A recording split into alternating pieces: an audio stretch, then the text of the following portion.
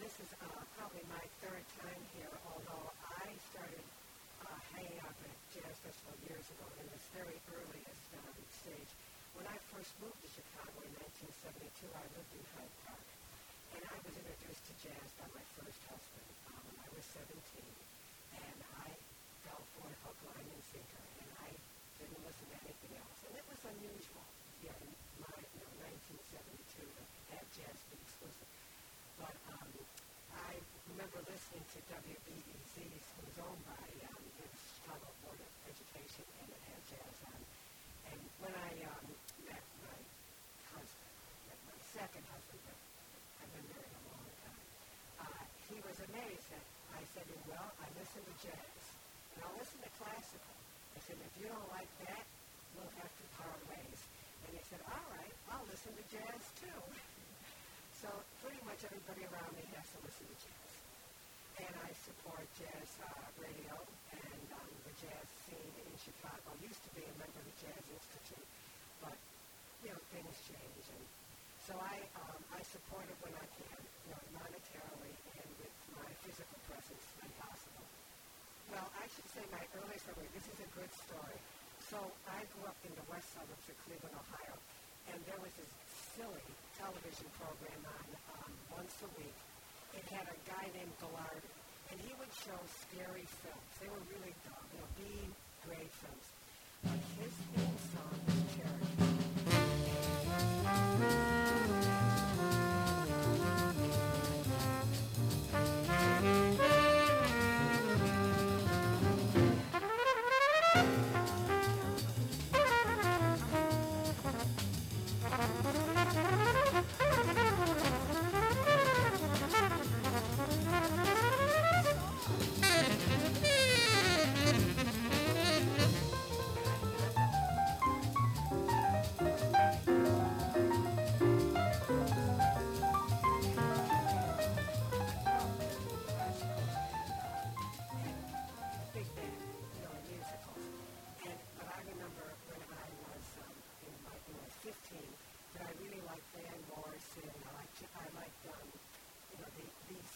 Jazz-influenced musicians. And again, I did not realize what the connection was until I heard Miles Davis in a silent way.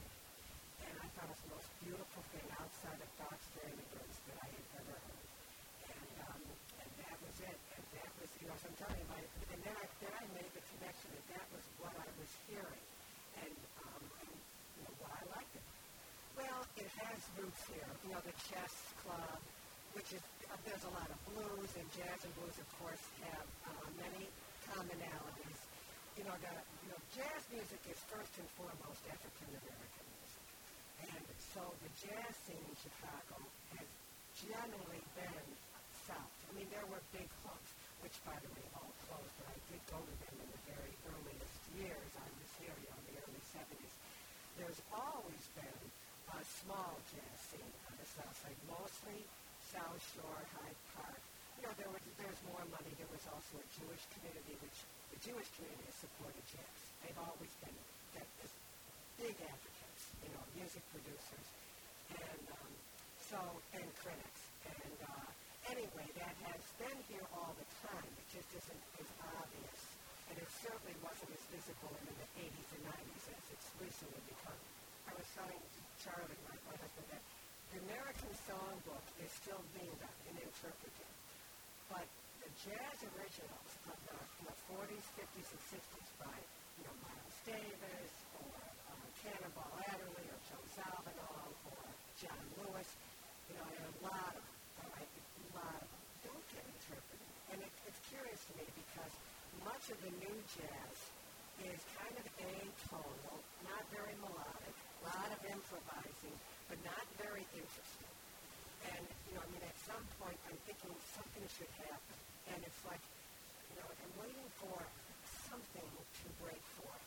Like that incredible era of jazz in the 50s has yet to be recreated. And I'm hoping that will happen. I don't know. Like movies. Movies, we've had things like this in the arts before, in classical music for sure. But something needs to happen, some critical shift in the listening, and where we could have another, I don't know, another Miles Davis quintet, but new, you know what I mean, new. And the same with singers. The singing scene is okay, but you don't have people who knock your socks off. And I could be sounding old-fashioned, but I don't know. You know, I mean, I'm willing to listen. Here, I love Regina Carter, and she's relatively young. I mean, she's doing interesting things, and there are other people who are. I'm pleased when I see people under 40 listening to jazz. I truly think that there are people like I am who at 17 will discover how great it is. And maybe there'll be another Thelonious Monk. You know what I mean? True original people are rare, but I keep thinking that jazz is the right medium